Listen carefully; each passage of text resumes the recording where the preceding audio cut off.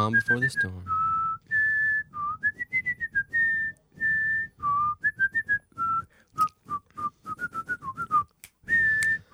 Dun dun dun, wow, bum, ba-da-ka-ticka-bum, wow, wow, rockadoo, rockadoo, rockadoo, rockadoo, rockadoo, rockadoo.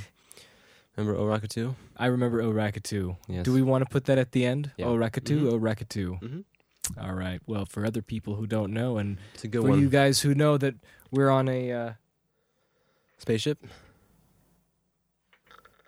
We're on a spaceship, 1, 2, 3. We're on a spaceship, 1, 2, 3. that we're on a wonderful extended lazy era, That's right. and that's why there hasn't been so many podcasts in so long. I mean, listen to me. Does it sound like I'm energetic today? No. That's cool. I like, though, when it's not so hyper. Really? Yeah, I like it. It's All right. cool. Well, I'm Do gonna you like try the not hyper being- more? No, not necessarily. But I always feel like I need to entertain the people who are listening, or else Yeah. they just switch it off. I They'll know be that's like, the thing, but oh, no more, I will have no more. I will have no more. That's what they say. I have enough of this foolishness. What is wrong with you? I will not fool you. You are not fooled by my foolishness. I will stop because it is not. Anyway, you're far away from me today. Yeah, I'm really far away. I'm looking at you through the Rose-tinted glasses. long room. Ah, yes. The long room. The long room in our high-tech studio. Jake decided to not sit right next to me, as you can see on that picture, which we're usually right next to each other on that high-tech desk Yeah. with our No, high-tech standees. imagine the high-tech studio, but imagine like I'm in one corner and Phil's in the other corner. Imagine there's no desk in between. We're just looking straight across at each other. The long room, longer. It's very long. I had a longer sandwich the other day. Did you? Yeah. Okay, what's the longer sandwich? Those weird names Tell they us. have Tell us here. about the longer well, sandwich. KFC in Croatia has these. Oh, KFC now. yes. Well, Finger licking good. that's the longer. And Yeah, the but interesting thing about KFC is there such that, a thing in America? No. No. See, that's the thing. They that- elaborate their names for their. Yeah, it's weird how products. these fast food chains, how they operate in Europe is very strange because I think that the fast food entrepreneurs, Entrepreneurs. entrepreneurs Yes. from these fast food companies like KFC, which is owned by, what is it, Yum Brands, I think? Yum Brands. Well, Yum Brands Yeah. under PepsiCo. Wow, so PepsiCo owns Yum Brands? Indeed. So it's a big conglomerate. Quaker Oats is owned by Really? PepsiCo. I heard that oats is actually a good breakfast, like a very, Yeah. keeps you going. Lucky Remember- you. I mean, I have not had breakfast for a while. Really? Not I a mean, I've had it breakfast for a man. while. I love breakfast, but if only it's like elaborate breakfast, you know? No. Elaborate breakfast, you know?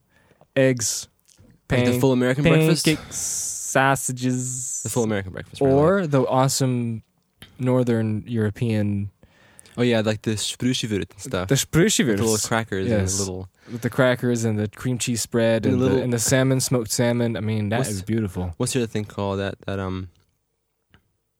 Sustromen. Sustromen, Right. yes. You can That's, just that's open- a you can just complete open it breakfast and cereal. eat it and go, yeah. Put it in cereal. Yeah. Oh. Yeah, that's Those guys exactly on how you YouTube. use it. And these strange European ways, because they take, let's say KFC, right? So KFC, what is it known for, right? Well, It's finger known- licking chicken with 11 herbs and spices. Exactly, and it's known for, like, what is the quintessential KFC thing? A bucket of chicken, right? Yeah, a bucket of chicken. A bucket of chicken is relatively cheap, and you get, drumsticks, thighs, all this, fried chicken, right? Mm-hmm. And so it's weird when you get to Europe, they have KFC, and it's a new thing relatively, right? Like now KFC is like sweeping the European nations. It's going all over Yeah. the place. But the strange thing is that the menu for KFC is vastly different than the American menu. So here in Croatia, they have the menu being focused on sandwiches instead of fried chicken. And it's relatively expensive. But the weird thing is these sandwiches Oh, yeah, you can tell me about those. have these names like Longer and Rocker And and Grander. Zinger and Grander.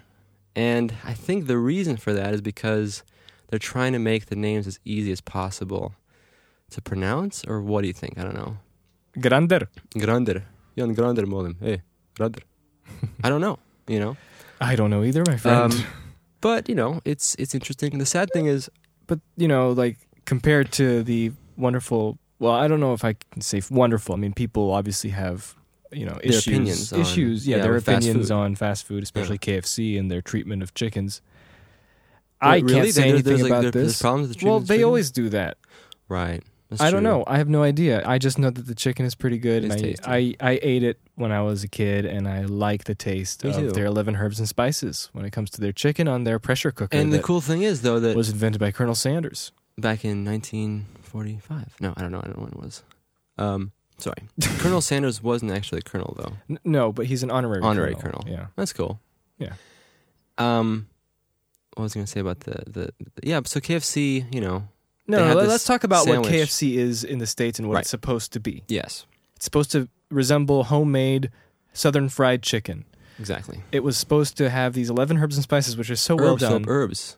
You're going the British way. It was supposed to have these 11 herbs and spices, and they're supposed to... There's supposed to be this magical combination that It's supposed to be this is magical flavorful combination. and distinct. Yeah.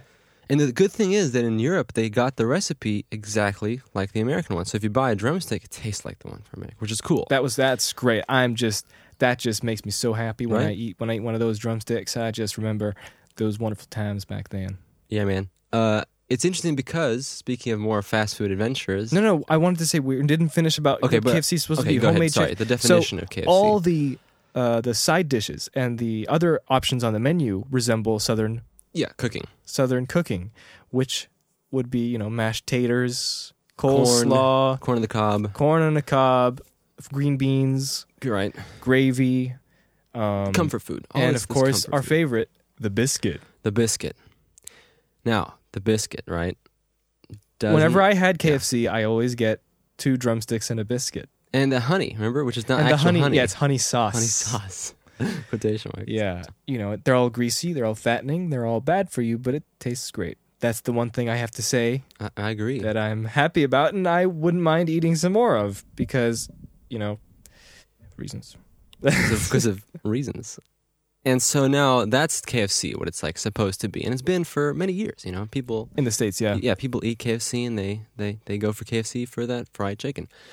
And it's weird when they move these make these European divisions. Your microphone's like up in your Yeah, I forehead. know. Okay, go. They tend to change the menu so vastly that suddenly you have to ask yourself, are they really capturing the essence of the of the fast food What are you chain? laughing at? At me speaking about essences of fast food chains. Yeah. But it's true. So here they have a focus on sandwiches, right? And the sad thing is the chicken is kind of expensive, right? And there's not Yeah. that much of it, which is understandable. You could look at economics and stuff like that and see that it's not as viable for them to have, a lot of chicken for a good price. But still, I think they need... Or chicken that's treated well. I think that they should seriously just use the exact same menu, right? Okay, maybe it might be still expensive, but the whole point of the whole KFC, point of KFC is that, chicken, biscuits, all that stuff. So don't change it so much as to where it's not anymore exactly KFC. You know what I mean? Exactly, my friend, and that's so why I I would like to eat more KFC. It sounds like it's like a duty. I would eat like KFC. to eat no more KFC. No, I'd like to eat more KFC. Yeah. But it's a different It's kind of disappointing KFC. whenever you get it. It's I not say. disappointing. I wouldn't say Okay, it's disappointing, okay. but it's just different. And Yeah. that's fine. But you wonder why. You wonder why. It's just like, remember Taco Bell? Remember Luke was telling us how Luke Coons. when Taco Bell opened in the UK for the second time, I think it was, in Manchester, right? Yeah. He went to Manchester to eat Taco Bell. And I think it was relatively similar, but some things are missing, like they might have spicy fries, right? At Taco Bell Yeah, instead of spicy like fried or nachos or something. spiced fries. And it's weird because it feels like they're wanting to accommodate to some strange idea of European taste. Like, oh, in Europe they like spicy foods, so we'll put a bunch of spicy stuff. Yeah. Like a KFC, right? All of that stuff in the menu, a lot of it's spicy. Yeah. But why? What Hot is that? chicken wings. Yeah, hot chicken wings, hot strips, and stuff like that. Which is fine, but I just don't understand. I would love to know what the marketing meetings are. Like, yeah. like, Me too. okay, we're moving to Croatia, so we need to have spicy food. And we need to replace every kind of home cooking except Yeah. for the corn on the cob. You know for what the some idea reason. though is? The idea is, okay, there's McDonald's there. We need to compete. Fries. Yeah. Put in fries. And Yeah. they put in fries. Well, they do have fries in the actual KFC. Oh, they do? I think. I didn't know that. But no one gets right? them for the fries. They get them for the awesome crispy chicken. Exactly. So and the mashed taters. It's an interesting thing to notice how it's so different. Or the mashed potato powder. Same, Which might be the case. Yeah. Or like, remember we went to Pizza Hut in Slovakia for the first time? Yeah. That was, let me think. Yeah, that was the first time we had Pizza Hut in Europe after a long time, remember? Yeah. We haven't since Austria, like Hut. 1998 or something. In Europe. Right. Yeah. Plenty in America. This was the only time after that long period of not having any kind of Pizza Hut in Europe. Yeah. We went to Slovakia, to Tim's place. And it was pretty good, right? It was pretty good. Like, they got it down pretty pizza-alike. But the funny thing was, right? The mushrooms were they chopped. Different? Like they weren't chopped, they were carved. That's what it felt like. What should they be? They should be like nice, savory chunks. And what was yours? So it's like like a millimeter thick. Okay, so kind of like even little, like slices, little. Like a few millimeters thick. Okay, and yours were what, like? Almost like half a centimeter. There we go. To use the metric standards.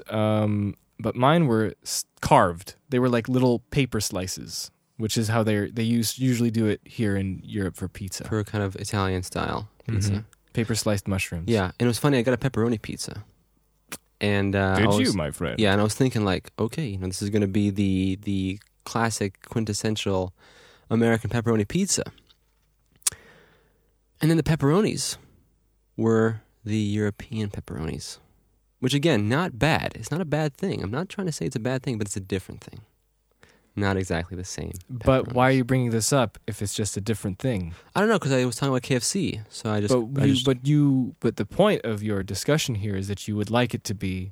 Yeah, I mean that is my point, but it's also my point. I'm wondering why that is.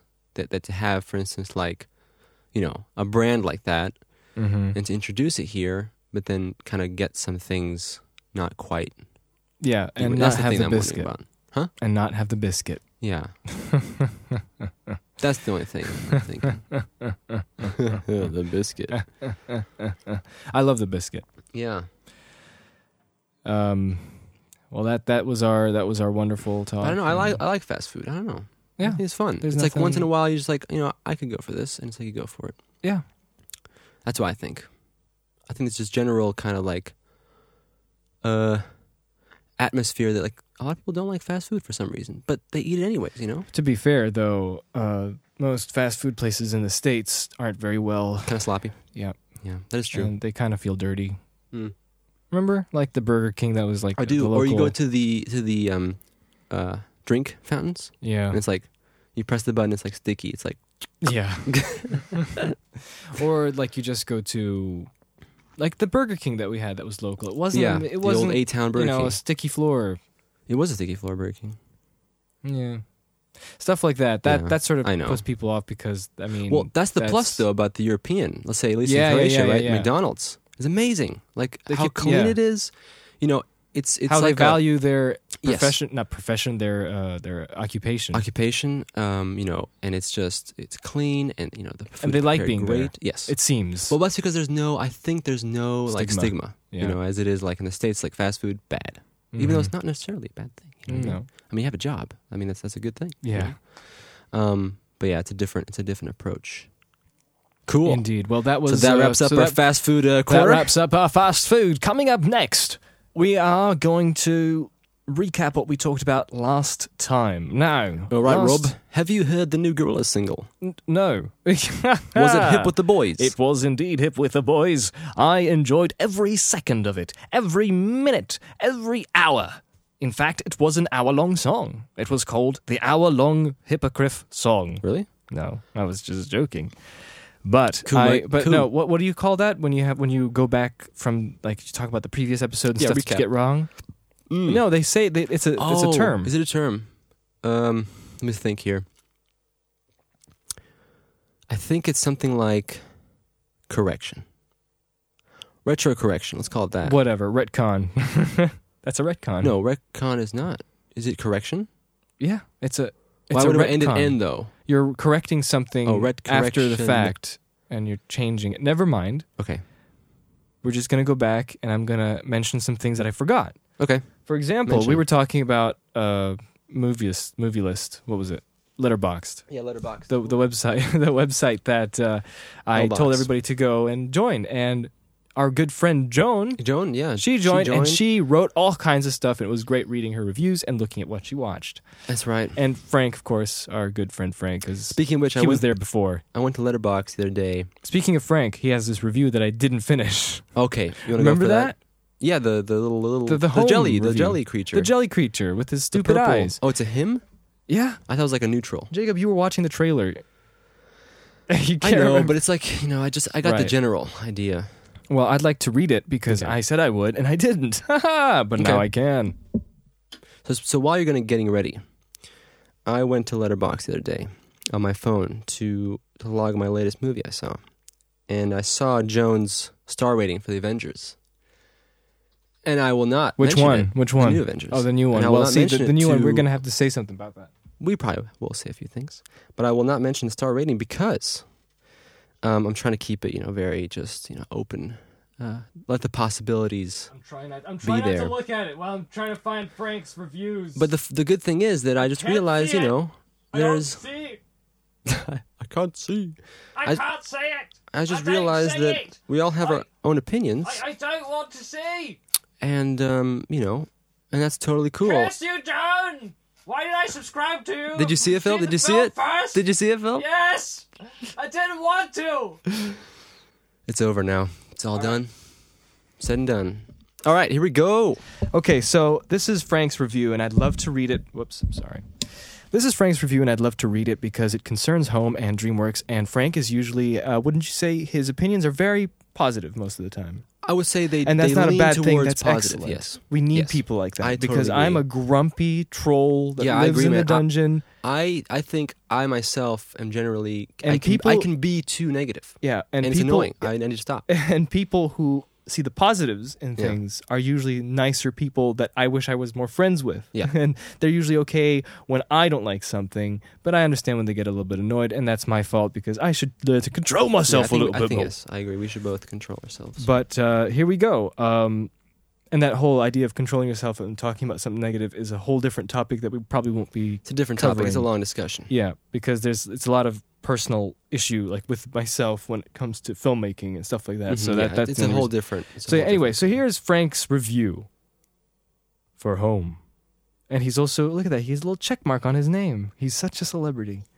All right, so he watched it March 28th, 2015. So this is a while ago, almost a month ago, and this is DreamWorks film Home. This movie was everything I don't like about DreamWorks animation. This is a clear example of how they don't think of story. They only think of how cute the creature will be. Toys. And how can we sell it to teens? Rihanna music. This is not a film. This is a product. So thoughts, Jacob? End quote. End quote. He didn't write thoughts, Jacob. No, he didn't. He didn't write thoughts, Jacob. Thoughts? I love his icon, by the way, on Letterboxd. Is Tom Cruise going? You just gotta help, No, you brought this up. I brought this up, so I think we're waiting for your thoughts. Okay, my thoughts are he is probably right. I haven't seen the film. I don't intend to see it. I might see it on a plane, maybe if I travel somewhere. On one of those little 200 by 200 pixel screens. Yeah, and if there's nothing else to look at. Yeah. But in general, the trailer did feel like that, and I feel like, if it works, it works on a business standpoint. But, I always feel like when you're doing a creative work, you always have to think of the art side of it. You're thinking of the why. Why would you do this, and not in a money-making, because that's a technical reason why you're doing something. And you don't want to think of it in a technical way. You want to think of it in a purely emotional, relatable, human way of why you are presenting this product or story, and trying to make it the best you can make it. That's about as much as I can say without knowing what the movie's about or watching it. I think. Thank you. Now I'm vindicated. Now what else did I have that I forgot? I am wrong. Right. I am vindicated. Remember that song? Yeah, that's from Spider-Man 2, right? Yeah. I'm Spider-Man. And I made a mistake. Okay. Last time I said it was Dan Ippolito, who is the model maker and makeup artist. It's Frank Ippolito, just like Frank Ireland. Frank Ippolito. Easy I'm way to so remember. sorry.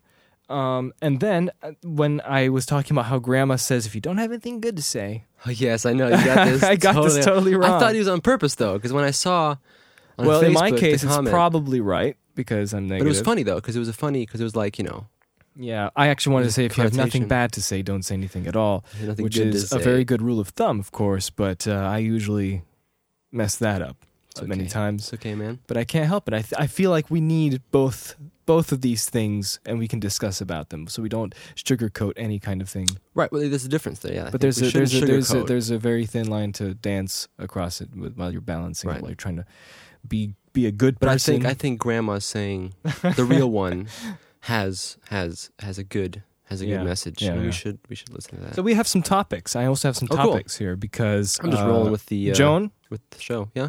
She actually asked because she and her friends and associates in the Philippines, all the way there, they embarked on, or at least people she knows embarked on a film. They were making a little film of their own.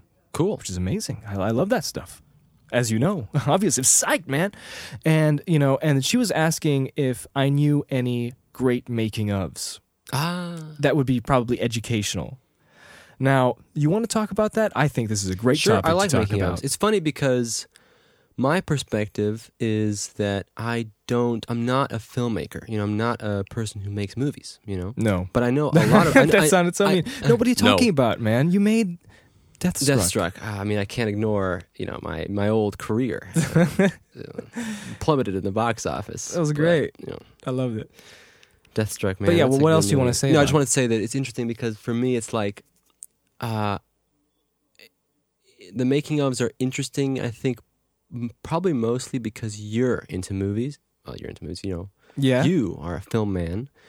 So then that's where my interest kind of like... I'm a film man. A film man. Yeah. And so my kind of, perspective is that it's all interesting to me, but I don't know if I would be as interested if you weren't a film man. So that's kind of like my perspective. But it's true, Yeah. But it is still, fascinating. I think that it interests me, because you're all this... Because it is, I think the thing that connects so much with me... organization. Yes. The thing that connects with me is the creative process. So any creative process, to me, is a great thing. Let's talk about that. But I was going to say that the thing about seeing people working behind the scenes is that there's so much going on for something that's just going to be entertainment or art, if it's good. I mean, that's subjective, of course.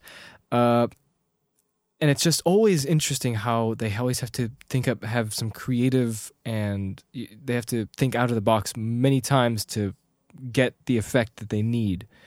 And I don't mean effect like visual effect. I mean the effect at the end, for the end result. Yeah. Which is always a challenge for every movie, and it never gets easier. But sometimes there's a streamlining that happens. Yeah. When you have a big enough budget, and then there's companies and groups that know what they need to do, and very fast. I mean, it also comes down to experience, and how many tricks you know, throughout making different projects and films. Yeah. Just like in mixing music. You learn a lot of tricks, and then later on, when you mix more songs, you realize like this trick will work here, this trick will work there. Yeah. Just like in filmmaking, you can go, oh, we'll use this trick there because now you know more tricks. That's right. And I think that's part of also. I agree. But of course, every circumstance always has different challenges. So the business of making ofs is amazing because whenever I was a kid, I remember, I think one of the earliest things I've actually been excited about when it came to seeing a behind-the-scenes featurette was when the German ORF TV channel, the Austrian national... is it a national channel? Yeah, ORF, Österreichische... I thought it was a private. Fernseh... ORF. Österreichische Radio Fernsehen something. Kanal. Yeah. And they have obviously like 3 of them. It's just like BBC or whatever. And they, Jurassic Park came out maybe a year ago, and they premiered it on their station, Jurassic Park, right? And after that, they said they're going to be an exclusive behind-the-scenes featurette, with Steven Spielberg and stuff like that. And they were showing some plate photography of the puddle splashes for the T-Rex footsteps. Just by themselves. Yes. Plate. And I was like, what is this? I want to see this. And then we saw it. Then they shot a little shot of they showed a little shot of Gary Rydstrom with his keyboard. Yeah. With the Raptor sound samples. And I was like, I want to see this, I can't wait. When is it coming? And my mom said, okay, we'll record it, but you have to go to school or whatever that was. I don't remember. And I never, ever got to see that featurette. No? No. And I thought we recorded it, but we didn't. But do you think it was a documentary made exclusively for the... I think it might have been the James Earl Jones 40-minute one. Yeah, in the making, 200 million years. Yeah. Jurassic Park. So that was kind of like your intro. Even how they looked. That was your intro to making. Join us for Jurassic Park, as Mufasa will tell you about. That. Look at the stars. He never said that, did he? No. But that was your introduction to kind of, yeah. making of I mean, the biggest introduction to filmmaking itself was as a kid, I thought these things happened for real. There was no way. Yeah, I said, you remember how I said I was gonna buy a toy from T-Rex Toy and go to Timmy's house, Tim Murphy from Jurassic Park, and give him that T-Rex toy. I know. And I thought he would still have the same weathered down clothes. And he would be like, and then you open the door and there's Alan Grant still in his scars and everything, and Ellie Sattler, and then I don't know why, weird. And I give it to him and he'd be like, thanks, and we can be friends. Weird, right? It is weird, but because when you're a kid you have no idea. It's just so weird. You have no concept. But when I saw like a poster of Jurassic Park and it said a Steven Spielberg film, I said, what is this? Is it someone's making a film? Yeah, who is this Steven Spielberg? Mr. Steven Spielberg was the first one I actually noticed and consciously started thinking of. There's people behind making these movies. Wow. It's not a documentary. And it's also funny because I knew German, so Spielberg in German, Spielberg, which translates as even Spielberg says that as Plymouth. Yeah, that's so true. But it's also the connotation of Spielfilm, which is a movie. So I always thought that his last name was like the perfect movie maker last name because it's like he combined the two. Yeah, Spielfilm. So, with that said, any documentaries you think that you really liked and you liked watching over and over again? So are we talking about... all the ones on DVDs that we... Is this more for like... For like, I think she wanted to know if there's any that would give some insight on how you can I was gonna say. How you can get more information on, some production aspects. Yeah, and some kind of maybe some things you wouldn't have known otherwise had you not been on a film set or something like that. Mm-hmm. I don't know, let's see. I think a good place to start would probably be... Star Wars. Star Wars? Episode 1.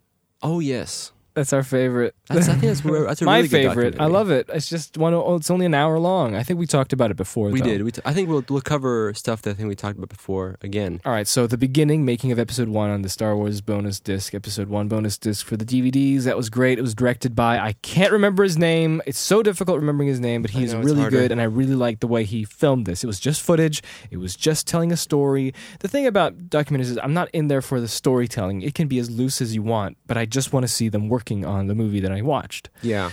So, unfortunately, many documentaries have not been made with my preferences in mind.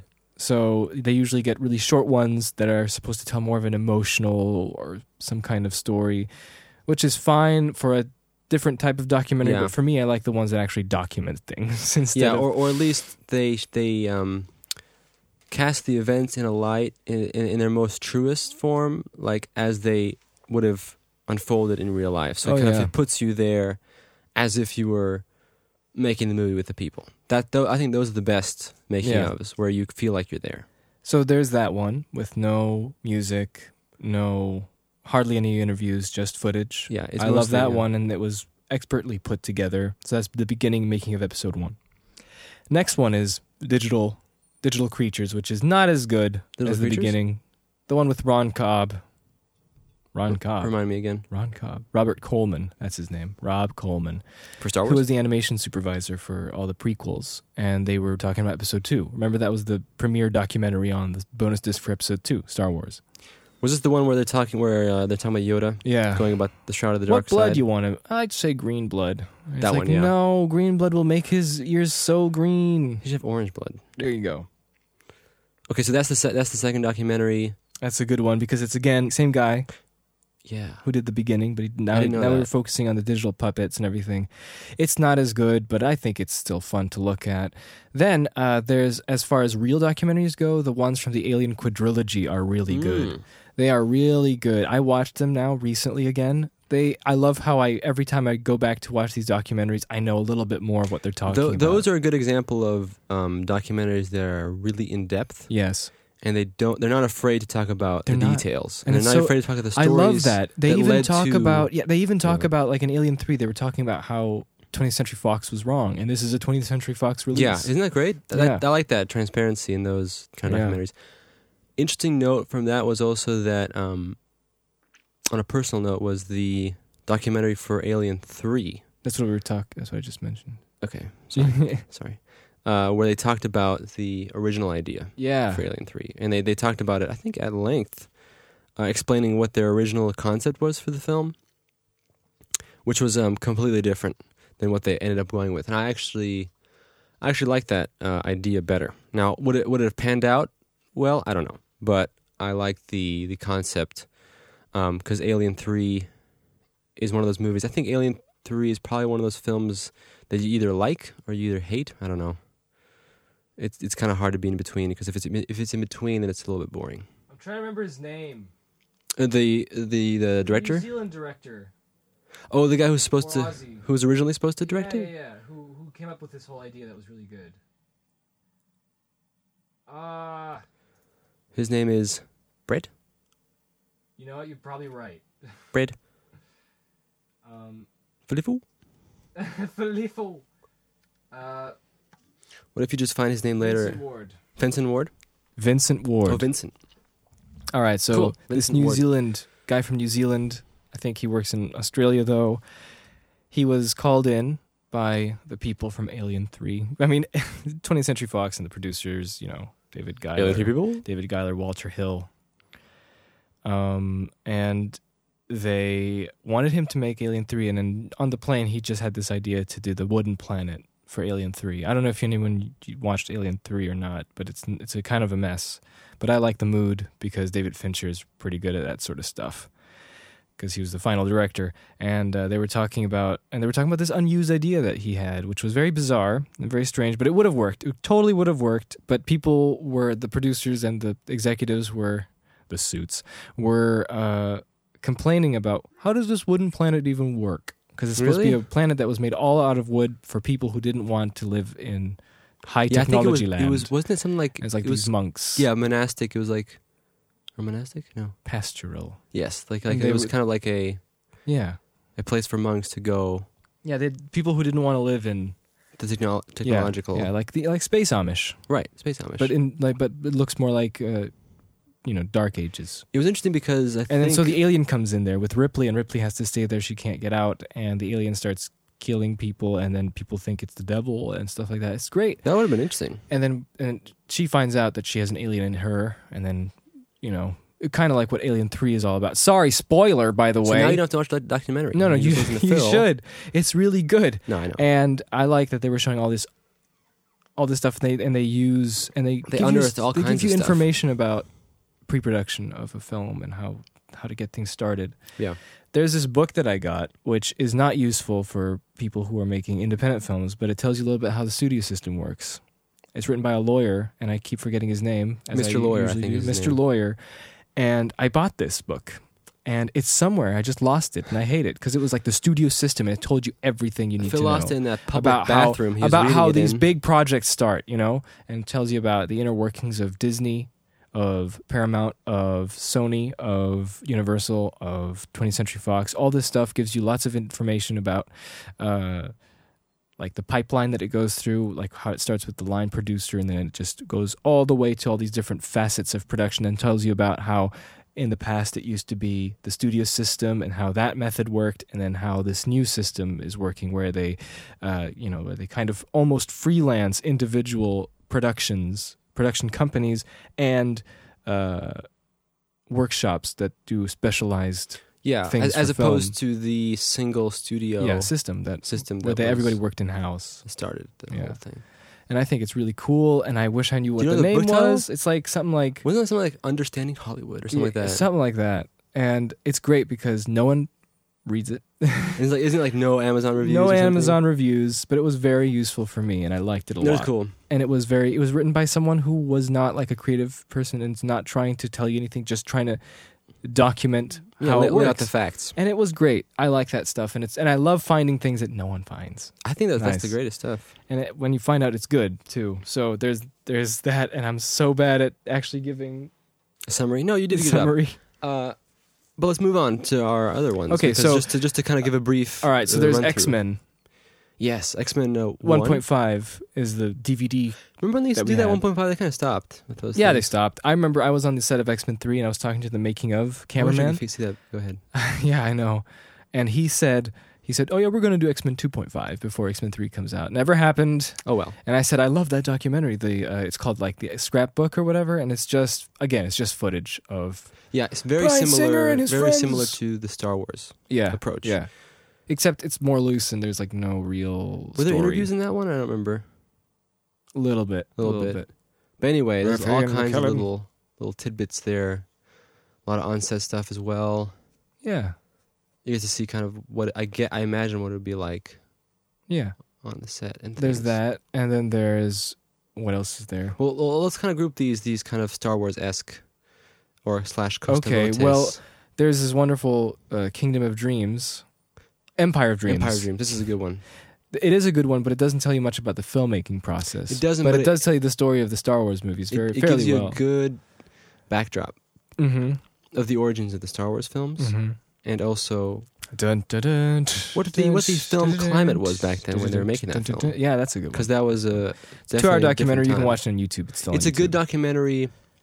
I've never seen a Ken Burns documentary, but it is actually I think I have in school once about the Civil War. Ken Burns documentary, but it's that kind of modern classic documentary style where there is a narrator. It has been hailed the strangest film of our time. Archive footage. I don't know if there's interviews. George Lucas's science movie. Were there interviews in that one or no? I don't think so. Yeah. Were they? Okay, so it kind of combines all those. So it creates kind of a story arc. So it's more of a story documentary rather than just a pure. But it gives a good overview of all the movies. What did you say? It gives a good overview of all 3 movies. Yeah, and it gives you the whole backstory of all Then that. there's a really good one. If you want to know a little bit, on the bonus disc of the 2004 silver. If you got the widescreen ones or the full screen golden ones, the same full screen, yes, garbage. I know what kind of a travesty that was. We pre-ordered that the moment we saw it coming out because it's like first time on DVD. We thought it was we didn't know anything. We thought it was the Ultimate Edition. Yeah. Which I think probably most people think. Those are the and then we editions. find out that it's definitely not. No. Because there is no original film yet. There is no. Yes, that's the one. Mm-hmm. That's a good one. Now there's a good one from episode 3. If you want to know about the different people working on the films.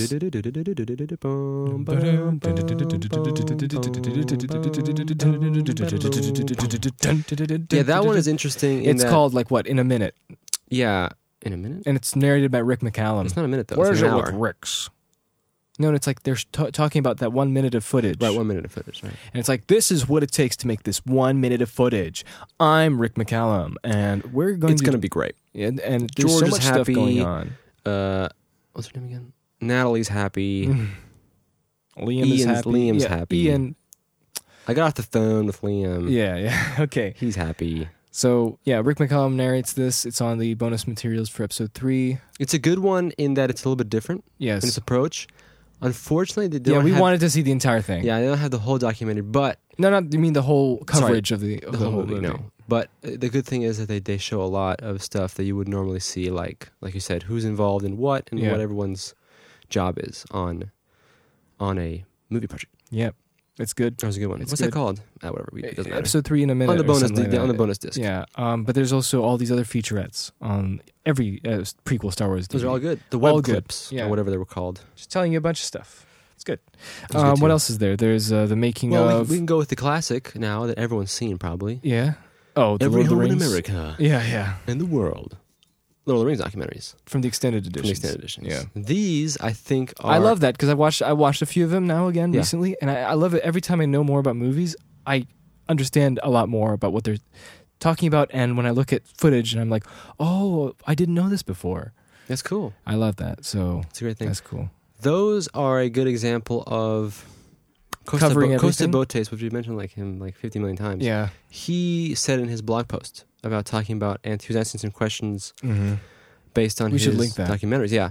And he was talking about how he thought that the Lord of the Rings extended edition documentaries were very narrative driven, which is true. And they're a good example of that, those documentaries. What they did, I think, was they covered why they made things and how they made things. Yeah. For every part of the film. But it's nice because it has that more, it has the stories as well in there from the actors and from everyone who worked on the films. Yep. And you get a different side, which is also kind of like the, so to speak, memories. From shooting. The memories? The memories. The memory glands. The mammary glands of shooting the film and making the film.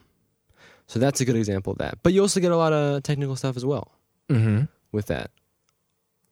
Yes. You get everything. But it feels all-encompassing but it does feel like, to me, like a little bit of a montage. Kind of zips through. It could take its time, but you can't. How much time do you want to take for the average audience member? There's a lot of stuff to cover, though. Yeah, definitely. So I think you can't complain. Yep, it's good, and there's a lot of stuff there. There's The Mummy wasn't very good. Was Mummy Building a Better Mummy from The Mummy. Is that the one where it's like, what was his name? The CGI John Burton. John Burton. Where he's talking and they always do this in documentaries with in the background. And Ben Snow is in there. They have a screen that loops a clip. Yeah. Forever. Yeah. When they're talking, and Ben Snow's in there, and he's not even a supervisor yet. And Ben Snow is I remember him. He worked on Industrial Light and Magic. He's like one of the top guys now. Very cool. That wasn't too informative. Well, really. Let's talk about the informative ones. Then. Well, I'm trying to think of. So we covered pretty much the base. And Costa Botes' documentaries, of course. Of course. Lord of the Rings documentaries. The Hellboy one was good. Yeah, because it went from the beginning to the end, and also if you want to know more about movie making, watch the movies with commentaries. That is true. By the directors. That is true. If you watch them with the actors, it's just the actors is just like if there's I got this grape soda. Yeah, so good. My mom's calling. Sorry. Yeah, I'm back now. Yeah, but if you get the director by himself, most of the time they will have a lot of good advice, and it's so wonderful that these things actually allowed these people to spill the beans, as it were, and just keep telling people how they make things, so other people will know. And it's so good. I love that. I think that's the best thing. It is a great thing. It's the best idea. Yes, Story-wise, it is the best idea. You're going to see people getting transportation without even having to go to an airport now. Logan, they are grieving. Another good documentary is that we've mentioned many times are the King Kong production diaries. Oh yes, those are like they're hard to come by now. Those are like a gold mine. And if you're interested in filmmaking and if you're interested in what it looks like, on a daily basis, because this was pretty much them covering every week. Yeah, every week they're covering a day, right? Or so. No, they were covering different departments. But it was essentially it was like a little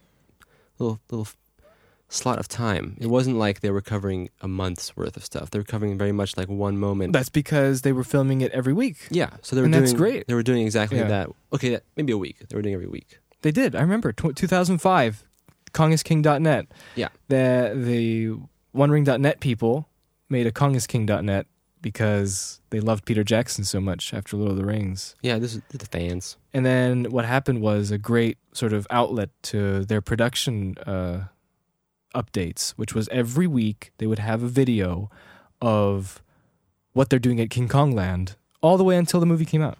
But it was really good, though. It was really good. If you watch those, they're great. Because they tend to focus as well on roles of different people in different departments. I remember one in specific was Ants. Was that his name? Ants Farrell. Yeah. Who was in charge of, what was he? He was a production... I think he was no, he wasn't a gaffer. But I remember they recorded his episode about him and what he does. And the next week it was like, oh, we didn't get any questions for you. And I was like, man, what? No one asked him any questions. It's like, come on. Ants Farrell's a funny guy. He's a funny guy and he was interesting. what he was doing. I don't know what. Ask a bunch of stuff. Yeah. But that's a good series. There's a lot of episodes. Yeah, and then also the extended edition King Kong. That was good. I can't remember much. They're great. Remember they were talking about designing King Kong. They were talking about Andy Serkis breaching his contract and going into Africa and looking at the gorillas. Yeah, and that was more in the vein of Lord of the Rings. Yeah, but it was great too. It was good. It was still informative, and it didn't have that Lord of the Rings schmaltz. It didn't. No, because no one cared anymore. Yeah. Actually, watching it again, it wasn't that schmaltzy. No. But you have to admit though, like they do always it every segment. We were friends. We were real friends. And it's like, but it's a good thing. It's a great thing. It's a great thing that they were friends. I'm so happy that they were. What's his name? Dominic Monaghan. Yeah. I watched. I don't know where I saw this, but I watched his. When they rap. Yeah. Then the person who's done comes in and then he makes a little speech to everybody, and he's like, and Dominic Monaghan was like, it changed me as a person after this film. I feel like a better person. That's awesome, though. That's awesome. I love that. But when you market it into and everybody's watching it, families are watching it as another piece of entertainment, I feel like that cheapens it, and then everybody knows about it, and it's like, but this is exclusive to people who like making movies. Leave it alone. I suppose, but I don't know. I wouldn't go that far. All right. That's that. What else is good? Did we say the same thing? Let's see. Spider-Man. Oh, by the way, let's talk about these modern Blu-ray release documentaries coming out. Okay. Well, there's a good one. There's an actual really good one. A surprisingly good one, yeah. But let's talk Prometheus. Okay. Prometheus. Yes. We got these behind the scenes things for Prometheus, and it's almost as good, if not just as good as the Alien ones. Talking about every aspect. It was so good, and it was HD. It was like 4 hours, I think it was. Yeah. There's a ton of stuff. Yeah. It's good. There's a lot of deets on screenwriting and you can say what you want about the movie. I don't particularly think the movie was, amazing. Well, we're talking about we're just talking about the documentaries. Any movie, as long as the documentary is great. Yeah. Doesn't matter what the movie's like. Oh, you could watch What Not to Do. Watching Overnight, the Troy Duffy. Oh yes, that's a good one. Watch that. Even though it's a little bit like the people who made it are like they used to be associates of Troy, who directed what's it called? Overnight.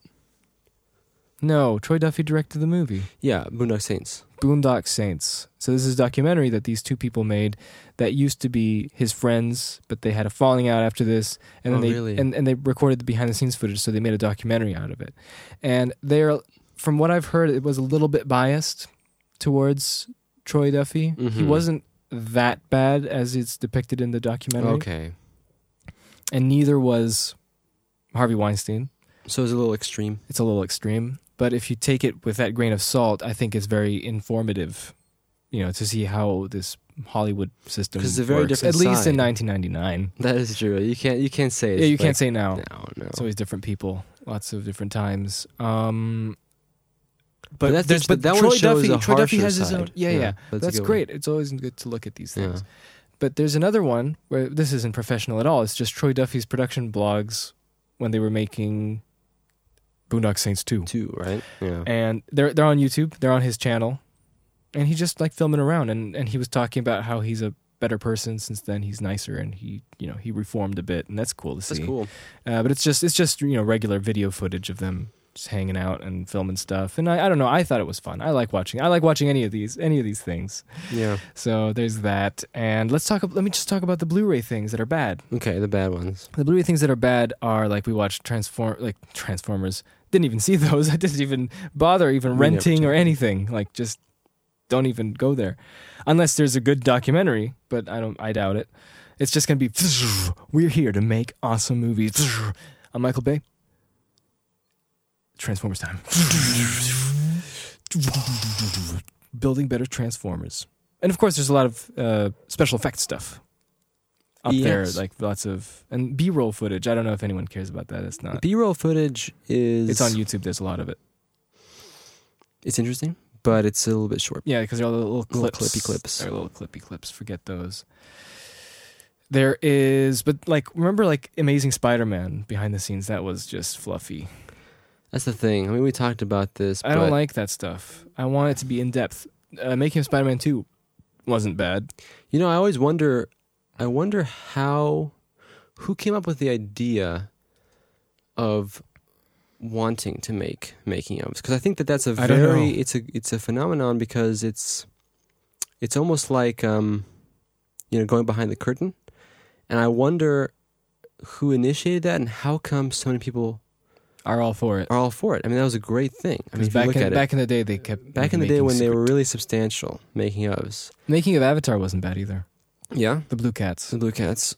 Was that a good one? Yeah, this showed a little bit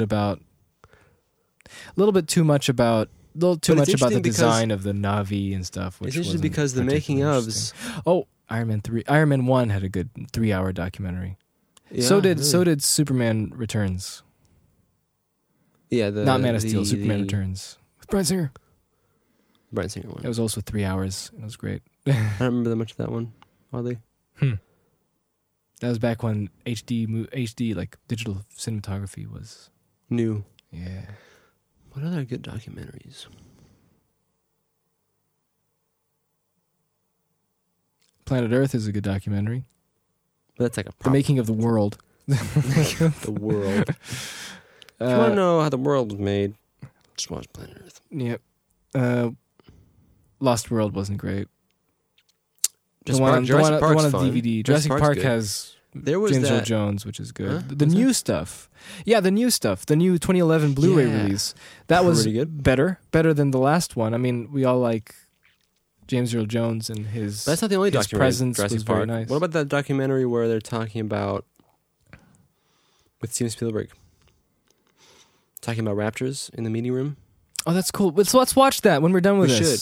I keep forgetting that. Yeah, was that a documentary? Part of the no, that's just a little featurette, a clippy clip. A little clippy clip on the behind the scene on the DVD of. And we always quote that where he's filming. He's filming. Oh no, that's another clippy clip. Okay, well he's filming. Yeah. Location scouting. Yeah, they're location scouting. Steven Spielberg has his camcorder and he's filming like a POV of him looking around this location and using his hand and talking about the Brachiosaurus comes in.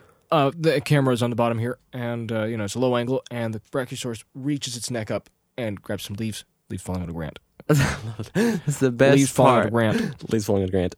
Because you can use it anywhere. It's like, so what's going on? Leaves falling on the ground. Well, we have a whole video of me pretending to do location scouting for this one movie we wanted to make in 2003, and I'm just going, leaves falling on the ground, over down here. Leaves falling on the ground. That's a good one. That's a good line. Yeah. Predator? No, that's another brief one. But look, the Jurassic Park one from 2011. The one that we're revisiting Jurassic Park. The Blu-ray. It's on YouTube. I watched it on YouTube. Really? Yeah. Oh well, you can go on YouTube then. It's like 2 hours for all 3 movies. It was insightful, but it felt like a montage. It felt like a 2-hour opening for the actual documentary. What do you mean when you say montage? It felt like it was going too fast. It was like we made the T-Rex and the T-Rex was built. Next. Yeah. That's a castle. Yeah. That kind of thing. But it wasn't that simple. I know. I mean, they invested at least 5 minutes talking about how they built the T-Rex, but it was only 5 minutes. Yeah. Should have been an hour and a half. Yeah. I wanted to see everything. That's what I want to see, Those are nice. These documentaries that are nice, though. Yeah, I think, didn't we say we wanted to do one for, we should do one for Lord of the Rings? They should do one. It's been 10 years. And talk about all the deleted scenes, all the Arwen stuff, get that footage back. Get that stuff out of there. Get all the deleted scenes up there and all the bloopers and just restore them. I'll do it. I'll do it myself. I'll go to Nevada or wherever they have these things stored. All right, Phil, you got it. I'll do it personally. I'll look through all the film footage. Another good documentary. You see, it's funny how Peter Jackson's like, he doesn't like looking at he doesn't want to see that film footage, right? Because it's his movie. Yeah. But if it comes to like King Kong, I want to see the film footage. And it's like I'm the same thing. I'm exactly like the newer version of that. I'm just like, I want to see the Lord of the Rings footage. That's so true, though. I like that stuff. Another good documentary is the Batman Back to the Future documentary. I like those. They're kind of old. They're kind of old and they're kind of really short. Really? They're not that substantial. Is my memory just kind of fooling me? I think it is. They were pretty good. Weren't they? They were okay, but it just glazes through. It's just like the standard glaze through. Just like the Spider-Man. But they did do a revisit though of that one. Did they? Like not a revisit, but they did a Back to the Future. If you watch the DVD, there's one for the '85 documentary. Oh, that's right. Yeah. And you can watch the 2000 whatever when the DVD came out. Oh, there's some old documentaries from 1980 Like from Empire, remember? Talking about John Williams and how he constructs the scores. Oh, that was great. You should watch it on YouTube. Yeah, you can watch what that. What should you type in? It's like a John Williams Empire Strikes Back. Empire Strikes Back. Making of Enter. Yeah. And it just talks about, it just shows how he and his spotter friend. Now that was spotting session, because we never know. I couldn't believe that. Makes you wonder how amazing it is that they made these movies 30 years ago. Yeah, because they had to use that. I mean, they had to have this machine that would show them. They could watch the footage, black and white, tiny little black and white hole, basically, and they would go and watch clips. And John Williams would have to, in his mind, make sure these cues are going to work for these scenes. Yeah. And now we're sitting here with these like giant 4K screens. Yeah. Going like, oh, I can't do this. You know what I'm saying? Yeah. It's like, look what he had to work with. Oh, then look at what people had to work with before. Yeah. Max Steiner for King Kong. No idea. So I guess the lesson to be learned is that there are no excuses anymore. We've ran out of all the excuses in the world. Oh, man. Now we just have to make Indiana Jones had an okay documentary. There's a guy who did the annotated Indiana Jones. Those are good. Let's talk about those. I wish I remembered. I'll link them. I'll link them, but if I don't remember them, because I don't feel like turning... Jamie is his first name. Bizwark. But his last name is like, I don't know, Benham or something like that. I can't remember. I don't want to say. Did we talk about him before? I don't think we did, actually. Because he has the annotated Jaws. He has annotated Indiana Jones, Raiders. So let's explain what this annotated means. This is essentially that you're watching the movie. You're watching the whole film. So imagine putting on Raiders, but now what you get is additional. I think you're getting like a commentary plus behind the scenes footage. And all these annotations that are popping up while you're watching the film. That are relevant to the scenes you're seeing. Yeah. So it's a chronological kind of exploration. Mm-hmm. There's all kinds of archival stuff he pulled, like from audio clips. Oh yeah, and to making of footage, to even interviews and stuff that you probably wouldn't normally find on other making ofs. So those are cool, and I think you can watch those on Vimeo. Yeah, they're on Vimeo. And when he did Indiana Jones, he did Jaws. He did Star Wars. He did all three of the original trilogy. Okay, yeah. Which are very. I think he did E.T. No, he probably didn't. I think that's all that. I mean, if you've seen the making ofs for like Lord of the Rings and Indiana Jones, there can be moments where you recognize the stuff from the making ofs, but in general, there's a lot of new stuff in there as well. So those are cool. We should link all this stuff. Yeah, hopefully, if I remember them. Oh, well, we do the time codes. Remember? Yeah, the Matrix. Those are the one from the trilogy that I got. Yeah, those are good. The Burly Brawl Chronicles. Yeah, the Burly Brawl Chronicles. Those are good. Those are just like, I think those were the no music, just footage things. What was it? 200-day shoot or something? Yeah, that was cool. That's a good one. It was a good one. The Burly Man Chronicles. Oh, sorry. Because that was Burly Brawl is the fight. Yeah. Yeah, Burly. I love that. Isn't that funny? It was the working title, right? The working title is Burly Brawl. Burly Man. For the Matrix sequels, and then the both of those big scenes with Agent Smith against Neo in the second one, which was the Burly Brawl, and then the third one was the Super Burly Brawl. Well, I don't remember that. Super Burly Brawl. Super Burly There's some interesting stuff in there. I wish they would have talked more about. And Adam Savage is in it. Oh yes, from MythBusters. Never talks about that. Huh? Adam Savage never talks about. He never talks about that, but we saw him. This was before there was MythBusters, and he's there. That's true. He's like working a model. He's doing a 3D print of something. Wow. That's an interesting one. I wish they would have talked a little more about the Ponytail Agent Smith. Yeah, they don't want to talk about story. That at all. The original. I read that script. Yeah, you told me draft. Right. I don't know if it's real or not, but if it has to be, if it says that Agent Smith has a ponytail in that script, and then we see shots of Hugo Weaving with a ponytail running around for test shots. Yeah, test footage. It probably is real.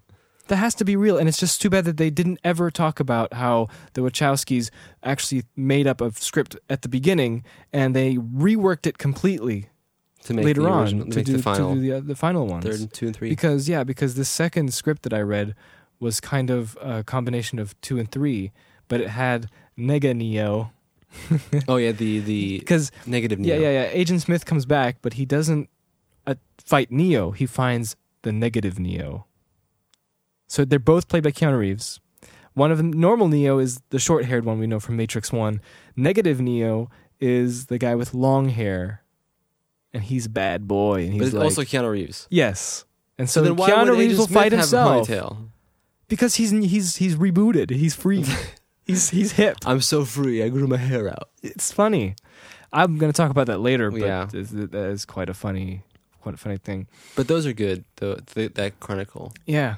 was Yeah. good. Dragonheart making of is all right, I guess. Hellboy, like I said, it's also good. It's also got fairly good things in it. Blade 2 also has something pretty good. Blade 1, not so much. Not a great Blade 1, behind not the so scenes. much. Terminator has a whole lot of stuff. So Even the first one? yeah. The second one I remember had a pretty good. There's also commentary for Terminator 2. Oh yeah, commentary for Terminator 2. I'd like to watch that It was a again. good one, I think. With his co-screenwriter friend. You know what's a good X-Men 2 has commentary? garbage. This has nothing to do with filmmaking, but the Philosopher's commentary. Oh yeah, for the for Matrix. That's a good one. Interesting. If you're It's very confused with the Matrix, you They- can watch they that. You kinda got tell a you. lot of different perspectives on that one. interesting. Or you can watch the one with the With critics, who are The- just the insufferable. the dissatisfied critics. Yeah. I don't know. Do you good. still want to talk more about this? I mean, we've been talking for an hour already, I guess this whole episode is just this. I don't know, unless you have. but we have a music break. Okay. Hey, we have music again. Woo! This song is by Spearfisher, and it's a remix from someone called Odessa. I don't know if Jacob knows this or not. And it's Say My Name, but the Spearfisher remix.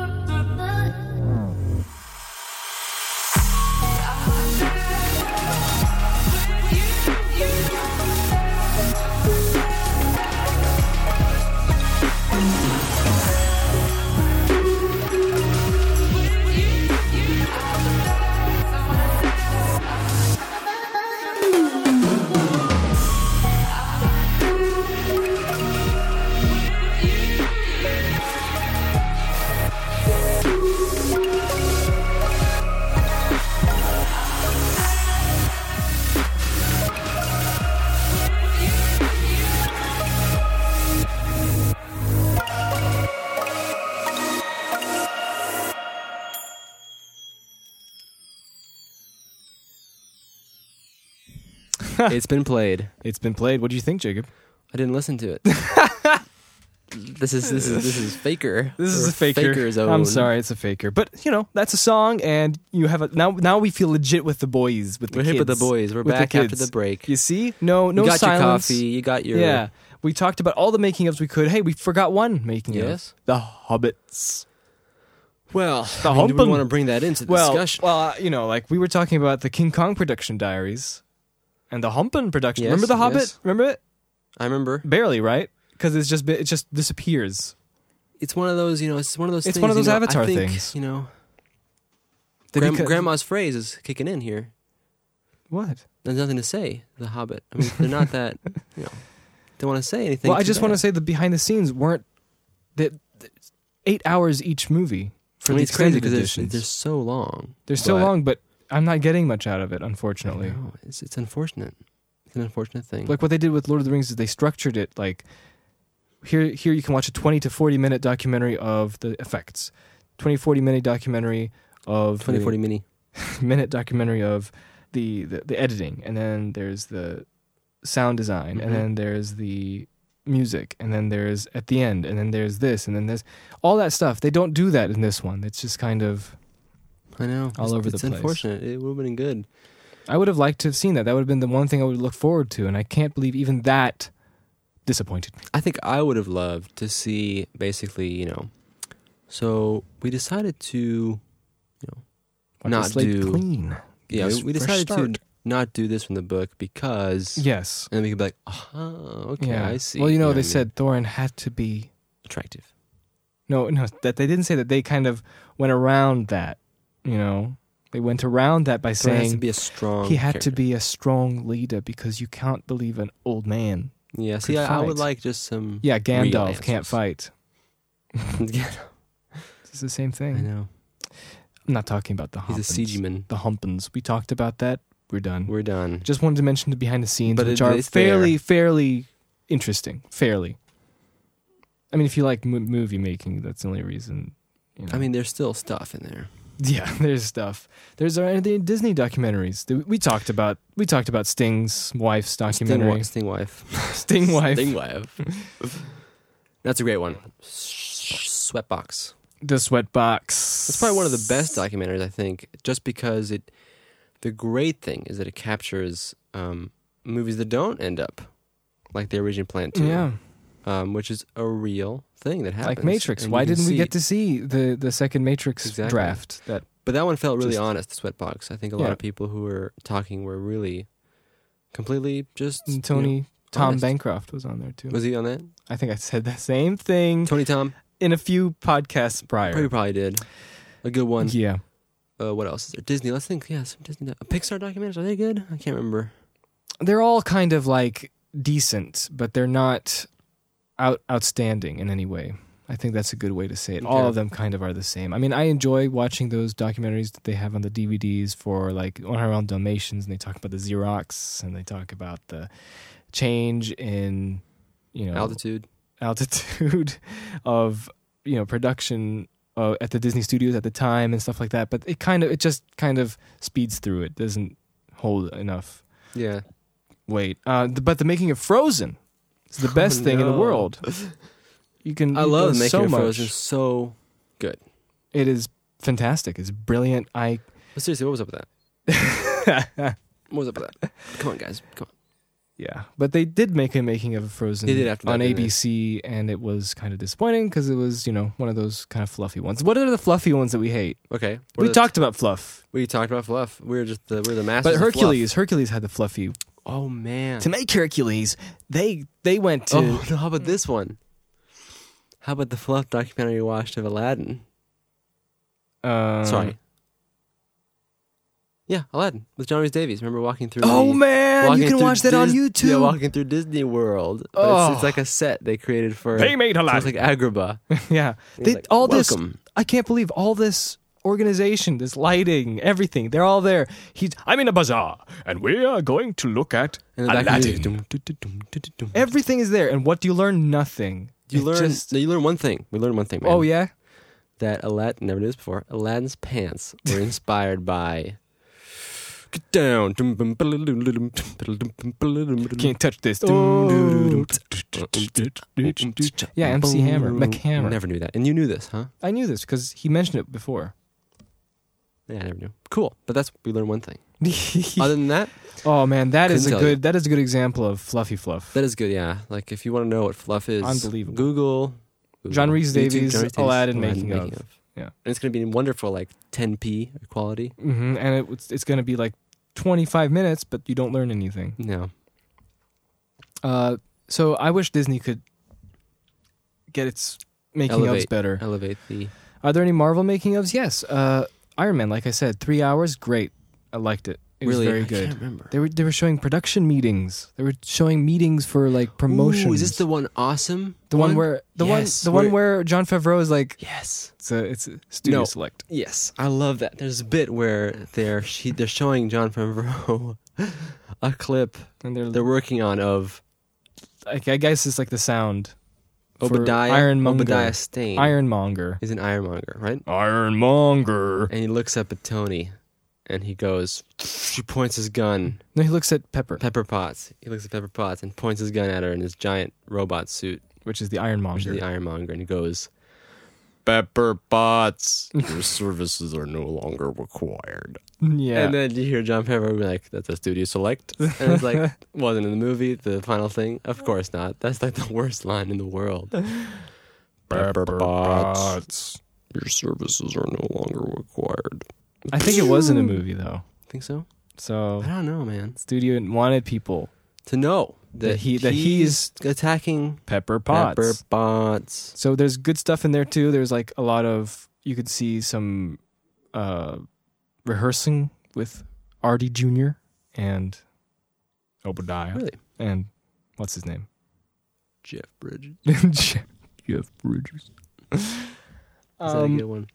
There we go. There's one. I haven't seen Thor making of. I haven't seen any of these making ofs. It's hard for me to do it. I don't know. For some reason, the Marvel movies I don't know. I can't. They don't feel like they've been made by human beings. They've been by the Marvel. It just feels like the Marvel. I don't know, the aliens or something. It just doesn't feel like. Maybe they are. Maybe aliens. Pacific Rim has a good commentary with Gurtemur. That is true. He's good. He always talks about if he's alone. If he's alone. He talks seriously, formally, he talks about all the informatively. Details. And I was like, they use wide-angle lenses. And then he's like, we use wide-angle lenses in this? There we go. He knows. And he knows that he tells you things. And it was great. And also behind the scenes, Blade 2's deleted scenes commentary. He has another friend with him. What's his name? The producer. I love the combination. Oh, I forget the producer. Guillermo del Toro and the producer is like the best combination. Frank. I think he's also Frank. I think he's Frank, but I don't know what his last name was. But it's so great because Guillermo del Toro has a totally different perspective and attitude and vibe. And this guy over here is, very kind of, What's up with this hair? That's not great. My hair. And he's like, that was not my decision. Like, that was your decision. Explain yourself. What is this? It's perfect that those deleted scenes commentaries, and you learn a lot because they actually did a commentary on deleted scenes telling why they were cut out. Mm-hmm. And and you can find out and be like, oh, that's why. Yeah. It's cut out because it's the worst scene in the world. That's why it's cut out. And Guillermo del Toro says that. And the grape. Look, this is the worst scene in the history of mankind. Yeah. True. Well, we actually cut that together and put it up because it's the best scene in the world. And now people can enjoy the awesome scene. All right, I think we're going to have to Tomatoes. Stop talking about behind the scenes stuff. Because Troy, no. I mean, we said commentary. Kingdom of Heaven isn't that a good one or something? Yeah. I don't remember much of it, but it's pretty good because it's very long, and it seems like they covered many things. Most Ridley Scott directed movies have some pretty good. What Gladiator? I don't know. That wasn't bad either, but it was like another one of those sort of not very in depth, kind of more. Not they are in depth, but they're not sort of in the production zone. Mm-hmm. More like just talking heads, being interviewed. Yeah. I'm trying to think. That had an interesting, story, because the actor, what's his name, Oliver Reed, he died in the middle of shooting. That's right. I know. Yeah. They had to change the things and stuff like that. At the end, he was supposed to be the one who's like, we will see you, but not yet. Oh, that was supposed to him. Yeah. I think it's better this way. the end. And who says it at the end? Star-Lord? Yeah. It was him, right? Yeah. I don't know his name, though. I do. What is it? I try to figure out without looking at it on Wikipedia. But I don't want to keep this in. Okay. I don't want to keep... Do you really want me to keep like the long pause while I'm thinking of his name? Not necessarily.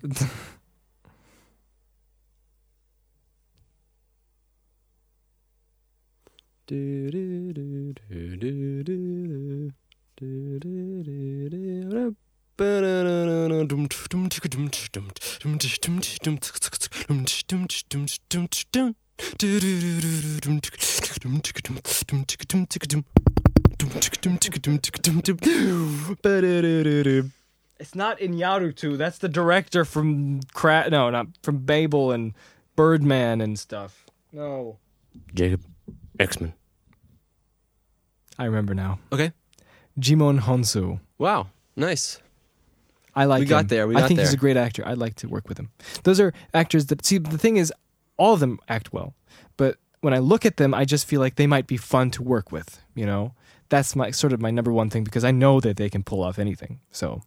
That's a good thing. So there's like Jimon Honsu I'd like to work with. There's Gary Oldman. There's what's his name? Fassbender. There's Mike. Yeah. I know him. I know Mike Fassbender. Yeah. Yeah. And there's people like that. They just feel like, yeah, I'd like to work with them because they're cool. There's no reason like, oh, he's perfect for this film, but it's just but it seems like he'd be a cool guy to work with. Yeah. Okay. So, moving on. We talked about the Disney ones. Prince of Egypt has a horrible. All the DreamWorks ones Really? have some pretty horrible making ofs. Really? The old early ones like El Dorado. You remember the ones where they're like with Elton John as an animated character? We have Dell computers. The more I HP see, computers. the more I do. The more I love you. Yeah, I love you. Yeah. Yeah.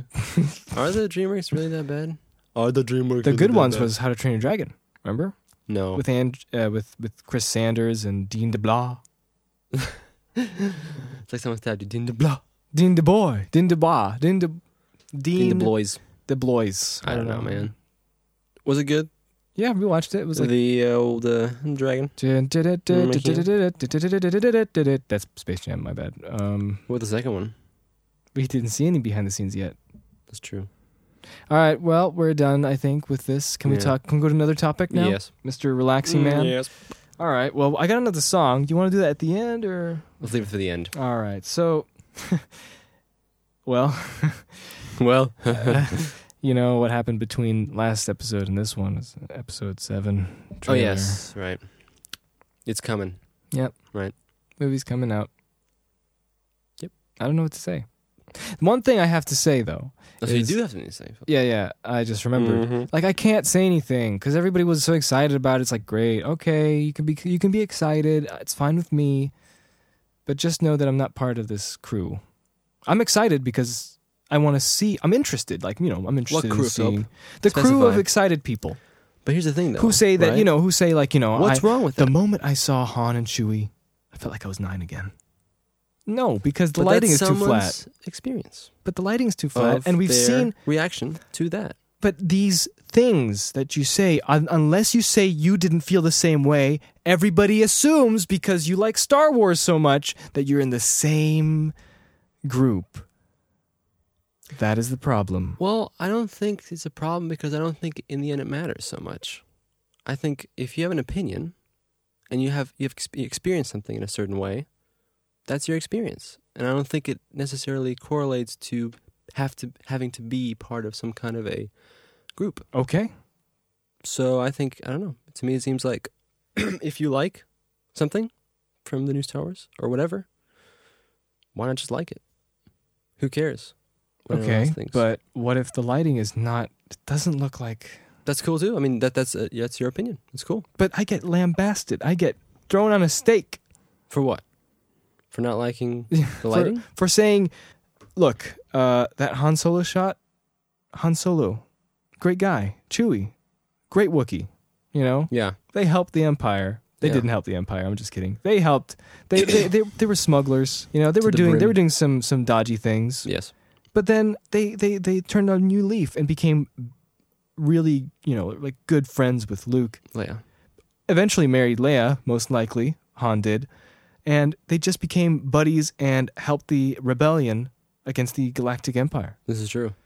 And they're just lovable guys. Yeah, man. But when you see this movie again, it's been 30 years, right? Yeah. Mm-hmm. The lighting looks like a parody video. I think that's true. There's too many filters. Yeah. Over the frizzy.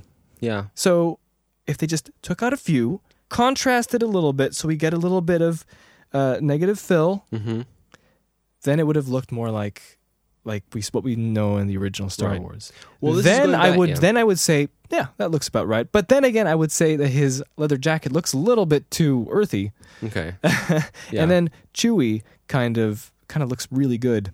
He looks too good. In my opinion, like what I mean is like could have had a couple gray Jacob, hairs. you said he could have been scruffy and not so reflective, and it would have been great. But you know, I don't mind because there might be a reason for this in the movie. And in this trailer we saw everything in it, the content all around, everything looked interesting, and I am curious to see what they were going to do. Everything. Yeah. You know, the design of the stormtroopers. Okay, they're smooth. 30 years. They're trying to advance. Fine. This new unearthed empire sort of thing. Mm-hmm. These old. What I like about this the most is these old Star Destroyers in the desert. That's cool. Everything is cool. That droid. I like the droid. You know. Yes. With the cube, with the circle. I was gonna say cube. The main characters look great. I just like how they look. You know, the new ones. Mm-hmm. That girl and the stormtrooper guy. Yep. I remember his name. Again. I what was his name? I just forgot. Every time I'm on the spot, I forget. When we turn it off, I'll remember his name. That actor. All these new actors. I keep telling people. I was telling them since I was like, I don't know, after 9. Lord of the Rings. It's like, guys, why don't you just get new people all the time? I agree. I think the new people. But now people are preaching the gospel of new people all the time because Star Wars and J.J. Abrams. I know. I mean, but you know, that this is why I don't want to be associated with people saying this because I've said it first. Thank you. You know, I don't know what's wrong with me, Jacob. Nothing's wrong with you. Nothing's wrong with you. Because I'm apparently wrong for doing this. But you're not, though. That's what I'm saying. I should my opinion join them. is this. I just think why can't we all have our own opinions? Why can't we all have our own opinions? And that's totally cool. I mean, you experience it this way. Someone else experiences it that way. And that's that. That's what I think. Yeah. But don't come running to me when the movie's not good and you were so excited about it. Right. But then they'll change their tone. They won't say, I was wrong. They wouldn't say that. They'll say, yeah, it was bad, just like I thought. I know, but it's see, like, I don't know. You. I know. But it seems to me like, I don't know, there's not, or at least I'm coming to the point where it's like, it doesn't matter so much. You know what I mean? Like, some people will do that. Some people won't. And I think in the end, it doesn't matter. I want to be like you, hoo. I want to go do. I do. I really do. But it sometimes gets grating when you see people making even like little comic strips about, you know, the disgruntled Star Wars fan going, okay, let's see this trailer, get it over with. And the next panel is him as a 9-year-old because he feels like he's 9 after watching this. You know? Look, I have no qualms what he's feeling. Great. I'm glad you feel like this. This is what movies are about. They're supposed to make you feel great and be happy about seeing a new Star Wars and seeing your old friends again, you know? But don't associate that with me. Because I have to say the way it was shot, it's just not it's not going. But what I'm saying is this, right? I'm just saying, does it really matter to worry about that? No. I'll admit this. No. It doesn't matter. But I know, like, I get into that stuff as well sometimes. But I'm just saying that I think it's more useful not to care. It's true. I totally agree it takes with work, you know? And I don't But want. It's I don't want. It's difficult because it feels like because because when they say something, it feels like they're representing everybody. So then people come to me and say, "Philip, you felt like a 9-year-old, right? You know, movies hitting all the right buttons for you, huh, Phil? They're ruling over your emotions, ruling over you. Just be like, But then they'll think I'm in denial. Cool. Then they'll think you're in denial. But you're not. If you know you're not in denial, that's the most important thing. That's it. That's true. It was just like in Pokemon when, remember when the newest generation of Pokemon came out, 2003? Yes. The third one, when I officially didn't like it anymore. Old Ruby. Everybody I was saying, this doesn't look good. This doesn't look good. And my two friends standing right behind me while we were looking at these new Pokemon were going, admit it, Phil. You'll buy it. I remember that. You'll love it. Philip, you'll love it. We know you. You'll love it. Guess what? I never did. I know. Yeah. So, you're right. You're totally right. I should not be so aggressive. Yeah. Because the thing is, I always think that they're associated with me, and I want to tell them that I just want my opinion. That like, I don't want to be mean. I don't want to be mean to them. I don't want to destroy their. I don't want to be part of the dark side and destroy their hope. Yes. I want them to be happy and excited, but sometimes it goes out. Like for me, it's just like when there's loud noise, and the neighbors are, this noise is too loud. Keep it down, please. I mean, here's the thing, right? It's distracting me. That it's. I think that's a good. Yeah, it's a lot of noise, right?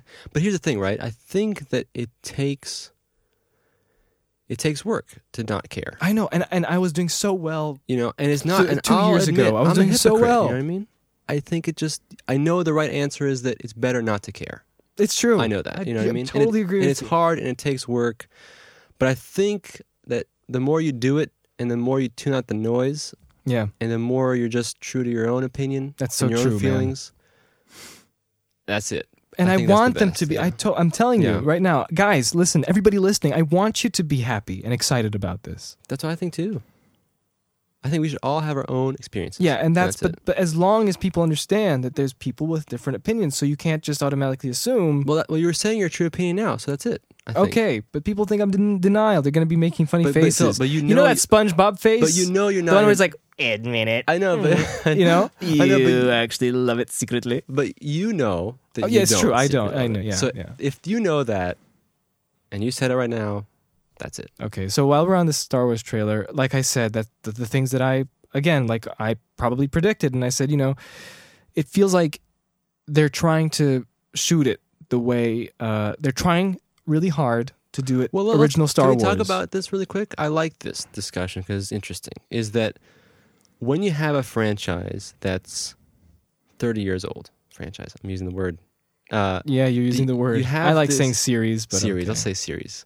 When you have this series that's already... Guess who else likes saying series? Who? Sigourney Weaver. Really? Yeah. That's good. So you should call Sigourney Weaver and be like, hey. Yeah, be on our podcast. We can talk about We can be like, opinions. So Sigourney Weaver, how do you feel like being in the Alien franchise?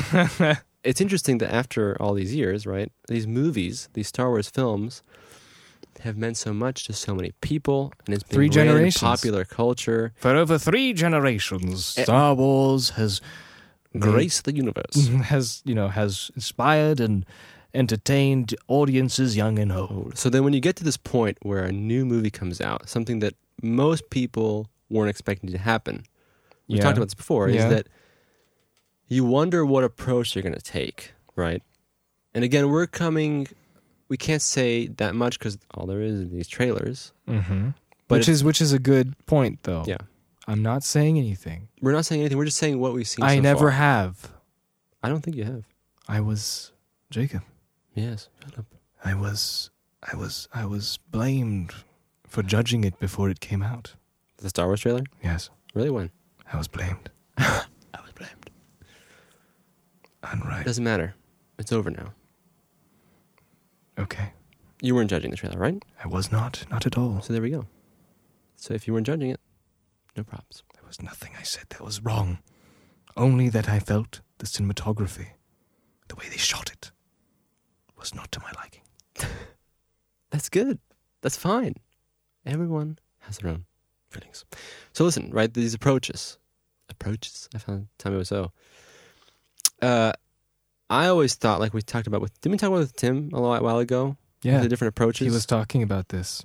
He was saying, Tim was saying, and as valid as an opinion that is that Star Wars is from the future. This is the future of Star Wars. So we're going to do a new take because it's going to be for new generations. Right. It's a brand new do your own approach. Star Wars method, right? And we were saying our kind of opinion was that stick to the Star Wars. It would be cool, because I don't think they've done this before, is where, okay, it's always difficult to try to recreate something. Difficult, but not impossible. Right, but listen, I'm making a distinction here because I think that I wouldn't want them to recreate the momentum of Star Wars. Like what Star Wars was, that's done. You can't recreate the magic of Star Wars per se. But what you can do, I think, is you can take cues from the approach of the old Star Wars. So from that is you can limit yourself, in a sense, when you're creating these new Star Wars movies and say, okay, how can we kind of capture the feel of those old Star Wars films, right, into a new series? That's what I think would be cool. So if you limit yourself and say, you know, not necessarily a list of what you shouldn't do, but kind of a list of what makes the old Star Wars films so unique.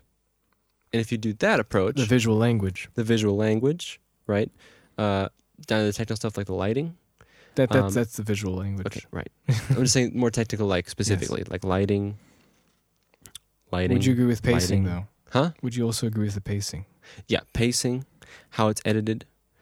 And of course, there's room for, you know... Improvements. Like interpretation, making a new modern take, but try to make it a continuation from the old Star Wars movies. Mm-hmm. You know, that would be interesting because then it wouldn't feel so detached from the old movies, and you try to get as close as you can as if you'd be stepping into a direct sequel, you know, as if it would be made like in 1980. Yeah, but then people say it's old-fashioned. But what's so bad about that? I don't know. Like it'd be an interesting experiment as well. Plus, you have all this new technology. But I would say you strike a balance. Yeah. And from what I've seen in the trailer, they are really trying to strike that balance, and on some parts doing great. Some other parts not so great, in my opinion. You mean keeping the old feel? They're trying, and I can see that. Yeah, I think that's so too. Great. I like that. I mean, we're not talking about like the production design because the production design is spot on. I don't have anything to say bad about that because that looks just like 30 years later. That's Star Wars. That's how it looks like. But I'm just saying, like for example, there was a shot of. Let's say the two main characters running away from this TIE fighter that's shooting at them. Yeah, in the desert. Desert. Wide shot. Lighting is pretty good, bare because it's in the desert, and that felt like Star Wars, but it's kind of new. You see, it's not. That's what I'm saying. And then there was this one shot of the Millennium Falcon zipping by. Okay, if only the camera stopped bobbing up and down, it would have been a perfect shot of the wonderful, graceful, calm, unintrusive, sweeping shots that we saw in the original Star Wars films. And I have to tell you, even to this day, Return of the Jedi still has fantastic, really high octane energy, exciting space dogfights. Mm-hmm. And one of the best ones still, because I think they let you see. They let you see the thing. They let you see the space between these different fighters, and they let you see where everything was going, but also keep it fast and relentless in its I mean, this pacing. comes down to that whole argument of whether the camera is a disembodied spectator or is it an actual camera, right, in the movies? Well, in this case, Uncle Joe is recording the camera. Yeah, Uncle Joe. Uncle Joe is zooming in and out all the time. That's the thing. I love when the camera is a window to the film, and it's a window to show you as much as you need to be shown. This is also why you have widescreen, because you're here to get the optimal look into the frame. Yeah. And then once you're watching the movie, it enhances your experience in seeing what's in it. Yeah, because and you see the story. You're trying to tell a story, right? When you take the approach of the camera being an actual physical thing that can shake and that can have like water on the lens and stuff, then you're breaking the illusion. Then you're saying, okay, we filmed this. This is a camera. And suddenly now the magic And Uncle Bob specifically, who can't handle a camera well. No, he's Uncle Bob. He used to be Uncle Joe. This is his brother. Uncle Bob. His brother, Uncle Bob. They're Joe twins. and Bob. Yeah. Both these and they're guys, both inept at they recording. love just shaking their camera. Yeah. But I think that takes away from the magic. It does. And so I like the approach when it's just a disembodied spectator. We're being shown what's needed to be shown. But I will tell you something. I was experimenting. I was playing Ocarina of Time 3D, and there is an option that you can hit the Z button, and then you have a targeting feature, and and the screen kind of puts a little slight letterbox down and up, and then you can actually with your wrist you can move with the motion sensor. With the motion sensor, you can bob the DS up and down in the camera, and it will feel like you're actually holding a camera. Yeah, like you're playing. Now, what I noticed is things feel a little bit more natural if you just have a slight bob, like a handheld, like a Steadicam shot. That would, because I was looking at a perfect turn, like just a perfect 100% no bobs up and down, just turn with the character to rotate around and see a different area, opposed to a slight bob as the camera kind of tilts up, down and up while it moves. And the one where it tilts down and up while it moves felt a lot more like you're in an area. I don't know what it is, but that's something that's interesting because we're talking about how it shouldn't look like it's handheld. Right. But in this case, it wouldn't be distracting, but it would feel. But it feels more. So finding out exactly how you should use a camera, that's I think a different thing. Like you're saying, like some instances it works, some instances it doesn't. But the zoom ins, I think we have to. But the rule would be that you are trying to get away as much as possible to giving away the fact that this is a camera. And Star Wars you're trying to get away from that. And Star Wars' visual language has been as always. Movies, I think it's always been something that gives you a good view of everything that's going on.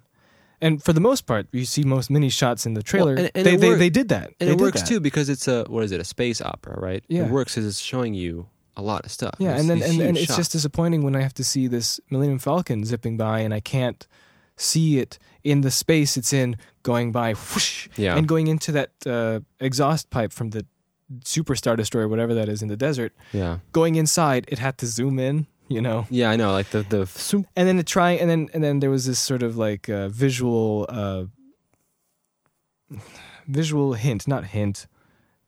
cue reference. Yeah, there was like a visual reference to a homage to Return of the Jedi, where they're going through the second Death Star into all the construction pipes. Remember that? But it had the extra bob and bounce, and and then when something hit, the camera would shake as well, and next time, I can't wait. The next stage of this is going to be, camera's going to fall. Not only that, but we're going to see some artificial flags and artificial reflectors dropping off, and then the lens cap falls. The mic drops. Why? Because it's real. They were filming it for real. What? When's it going to stop?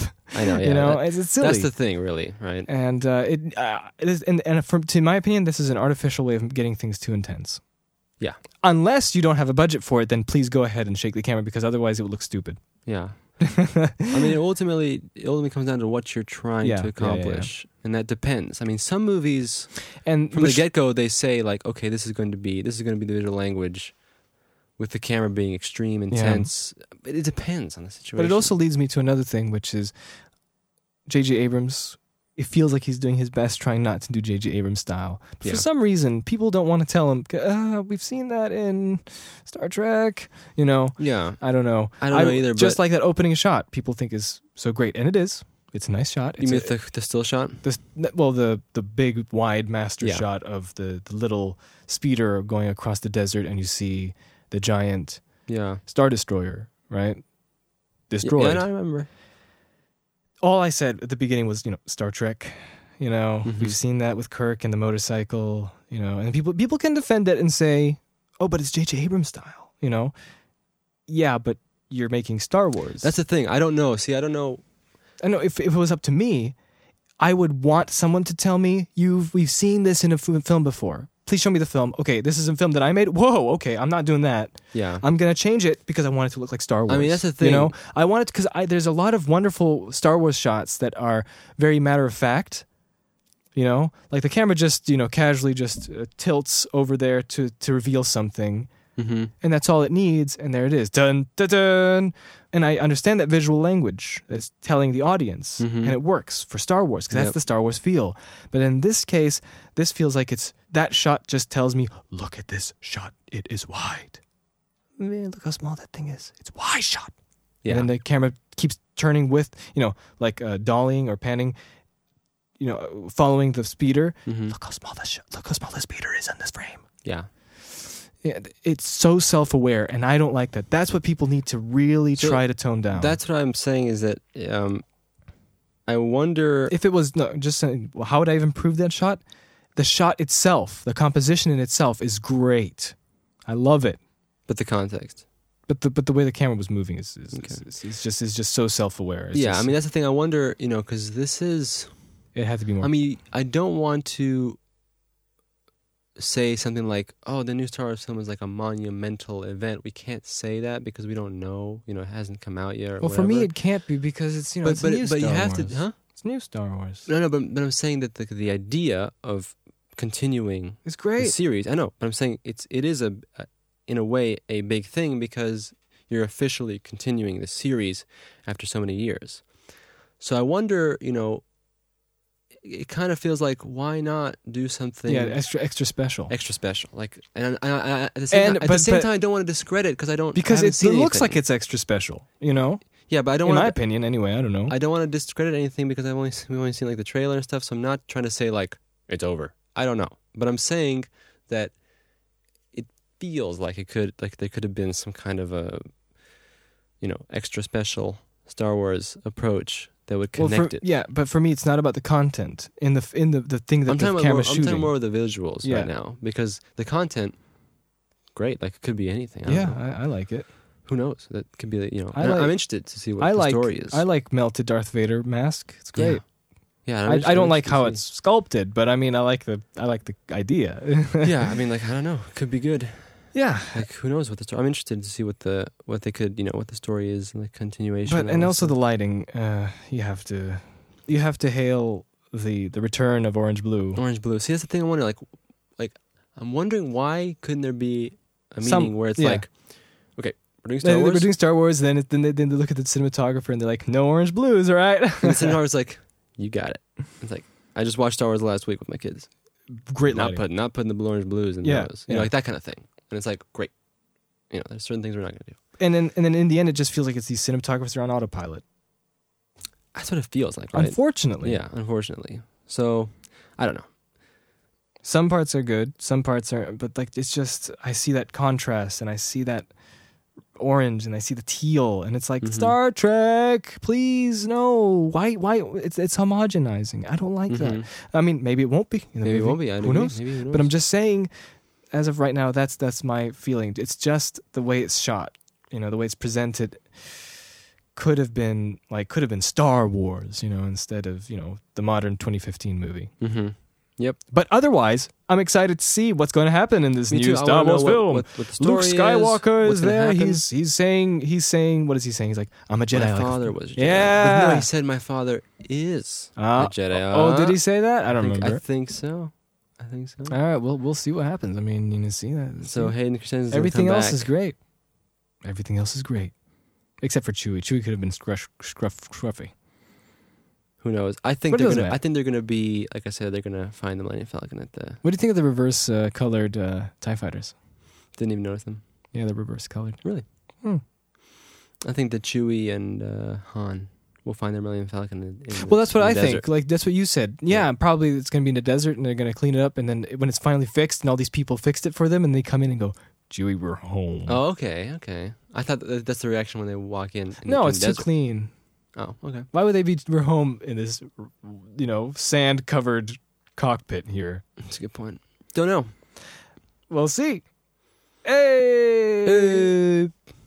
And that's all that my... Oh, yeah, that's it? Yeah. Well, that was interesting. So how long is this, by the way? An hour 42. Oh, wow, really? I thought it was just an hour 20. Really? I thought it was 3 hours. I wish it was 3 hours. The old 3-hour podcast? Yeah, so I just want to make a disclaimer that just because I think the cinematography isn't working doesn't mean that the movie's going to be bad, or that the cinematographer that we're that we're kind of criticizing here, didn't do a great job, because we all know how hard it is to get all these numbers and all these f-stops and all these... because it's easy to say what's wrong with stuff. Yeah. And it's of course they all are hard-working people, and they worked hard on doing this hard work. They worked hard on doing this. And I'd like to see, because it's and it seems like they are approaching this as best they can in the best way they can. I would say. I agree. That's what it seems like. It doesn't feel like it's forced. It doesn't feel like, let's just get it over with. It feels like these people really wanted to do it, and I feel like that's a nice thing to see. Yep. Even though I have problems with but that's I think I explained enough of that. But anyway, there's also the there's the spin-off movies that are coming out. Spin-off. What spin-off movies? Star Wars spin-off movies. Really? Yeah. One's apparently called Rogue One, coming out in 2017 or something. I don't know. I'm just waiting for Battlefront. But Jim, you don't know about Rogue One. Apparently that's the story of how the rebels got the plans for the Death Star. Huh. It's going to be a movie? Yeah. A full movie? Now that's the movie that should really be like Star Wars, with the framing and stuff. CG Princess Leia? They're going to do that. Yeah. And everyone's going to be like, that movie was awesome. And it's going to be... But CG Leia was so weird. Yeah. I mean, I like the idea of the spin-off movies. I would like to make one. And then we can say, can we experiment on making it look like it came from 1980? Yeah. I agree. Make it Boba Fett. And I already have this idea of the trailer. You have to use... After Effects. You have to use the lenses, the anamorphic lenses, because then that's how you get the long, elongated bokeh. And it would just be like a shot of Boba Fett. He's in the forest somewhere, some kind of forest planet. Maybe it's some different planet. Now, if you remember how Return of the Jedi felt with the film stock and how they processed it chemically, it was a little harsh with the blacks. Yes. At least that's how the DVD version looked like. You have to do some more research on that. And the lighting would just be like, you just take one flag, one white softy flag, soften it, then get another light, then get how is there a softy flag? I thought a flag's hard. Well, that's the black one. Yeah, but where's the softy one? There's a white flag. Oh, you mean like kind of like a creases kind of soft effect? Yeah, it disperses the light, and it would be like a zoom close up with the camera dolling around this like log, this broken down tree log, tree trunk, and it would have all of Boba Fett's weapons, kind of like lying on the floor on the log, and it would just dolly to the right, and as it continues going, there's Boba Fett sitting down, right? He's grabbing these weapons and he's kind of like healing himself or something after some kind of run-in or something, and that's how the trailer starts, and it would be with the music. Can you guess what music is going to be? Bum ba-dum, ba-da-da-da-da-da. No, it's going to be...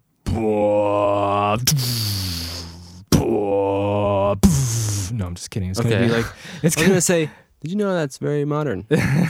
No, I was kidding. It was just going to be like... It's going to be like, that underscore with the woodwinds and the bass and kind of like... Dun, dun, dun, dun, dun, dun, dun, dun, dun. Something like that, and it's like... And we get clips of the story, and then it's like, we don't want them dead. Don't worry, I'll get them alive. And then he just puts on his helmet. The thing about these shots is they're never, I think that's the key. They're never self-aware. These shots are always done with a sense of look at the content. Don't look at our awesome camera angle. So when Boba Fett puts on his mask at the end of that trailer, you see that wonderful, you see that really cool, nice, natural light, and it's a little contrasty, and then you just see that helmet come down on his face, and then he can also put his little visor out to chick, just 1, 2, and then he sort of turns around like this, and it wouldn't be like like what they do nowadays is they have this side light that comes in onto his face, so it's like emphasizing harsh him, light. and it's soft. Everything is so soft, like the Jurassic World trailer. Oh, yeah. Yeah. And instead of that, the camera doesn't even dolly towards him. The camera doesn't approach him at all. It's just him just turning around. And you see Boba Fett, and Boba Fett's there, and it's just... And then the music kicks in. Not so harsh as you think. But not soft. But not super soft like they do nowadays. I don't know. I think because they have more equipment, so they just bring in more lights. Could be. Who knows? And then and then we have the montage of the Boba Fett movie, and then you can see different people, and it looks like it was filmed in 1980. But it's interesting. A Boba Fett movie would be interesting. Only if it's filmed like this, and there's different ways to do it. I wonder how much you can do. There's different ways you can do it. There's one. Someone actually had this on originaltrilogy.com, so I'm stealing their idea. Where it's looking at picture where of his instead father. of where Boba Fett is like the Terminator, he's not the main character. Okay, so that could be good. Boba Fett can be chasing someone, and he's always so hard to get rid of because he's always going to find a way to find you again. Okay, well, and it's like, talk, Boba, why?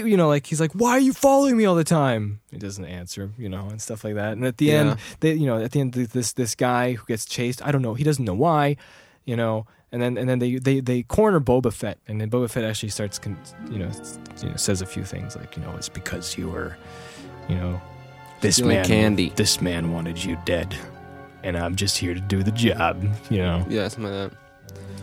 Like, no. And the music would be very old school John Williams. It has to be. But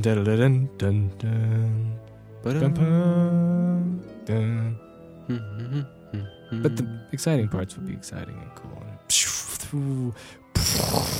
And it would be great once people get into that subdued, not hyperactive camera, not hyperactive, mode. Mm-hmm. You can give Boba Fett a flamethrower, and you can show it in the film, in the trailer, and people will go, whoa, because they weren't used to that sort of energy all the time. Yeah. I think that's one of the big things about trailers and movies. They go like I've been preaching this forever. They go all the way up to 11 for everything. It's like a compressor for your audio, Jacob, for your music. Yes. So if you just keep it low, people will get used to the low. And then when you put something like a flamethrower, Boba Fett has... It's going to have impact.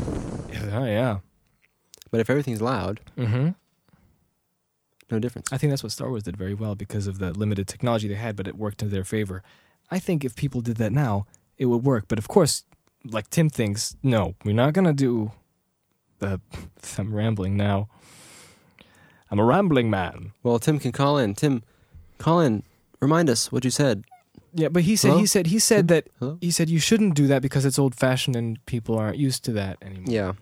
Well, here's the thing, though. But I think Tim misinterprets what we're trying to say. We're trying to go, it's still going to be modern. It's still going to be fine, but it's going to have those old techniques that still worked. Because why does Star Wars work? Why do all these films work if... The point is to create some kind of a connection to the old films. And limiting yourself can be a good thing, Mm-hmm. Limiting yourself can be a good thing. Indeed. And I think but you don't have to be so strict. It's not like we can't use digital cameras, like get the film cameras. We can't use these, get these. It's not like that. That's not what it is. That's what I wanted to say about the Star Wars trailer. The point is just the new one, creating a framework. It feels like they artificially added some extreme chromatic aberration. Yes. And it's like, no, that's not what it means. Yeah. That's not what it means. Mm-hmm. Yeah, I mean, just the idea is just the approach to be similar. Yeah. So that it kind of bridges. Now, but would it work? I don't know. But I think it would. I think if you try, the key is not to try again to recreate it to the T, where it's like you're beating yourself up over like we have to get this exactly because the idea is just to get the feeling. Yep. Down. That's right. And you don't have to go to extremes necessarily to do so. Or technical specifics like chromatic aberration. All right. Well, I think that concludes our talk. I've got nothing else to talk about. I think that's so. Yeah, I'm gonna go play Monster Hunter. It's funny because we talked about like the making ofs and Star Wars. Yeah. Well, that happens. We're gonna watch Avengers next week. I think like in a week or two or something. Yeah. Who Gonna cares? be kind of late. Whatever. Because Who it's cares? lazy days. Oh, come on. We're not a news. What are we, like a news portal? Yeah. What are we? Come on. What are we? What are we? Yeah, so I hope this gave you some insight on some things, and if not, awesome. I don't know. Comment, like, subscribe. Comment, like, subscribe. Oh, here's another song. I forgot we have another song at the end. Introduce the song. All right, this is by Hercelot, I think, or Herculot, and the song is called May She Smile. Star Hercelot remix. Here we go. A remixo. See you later, guys. Have a wonderful 2 weeks or whatever this is. Bye-bye. Woo!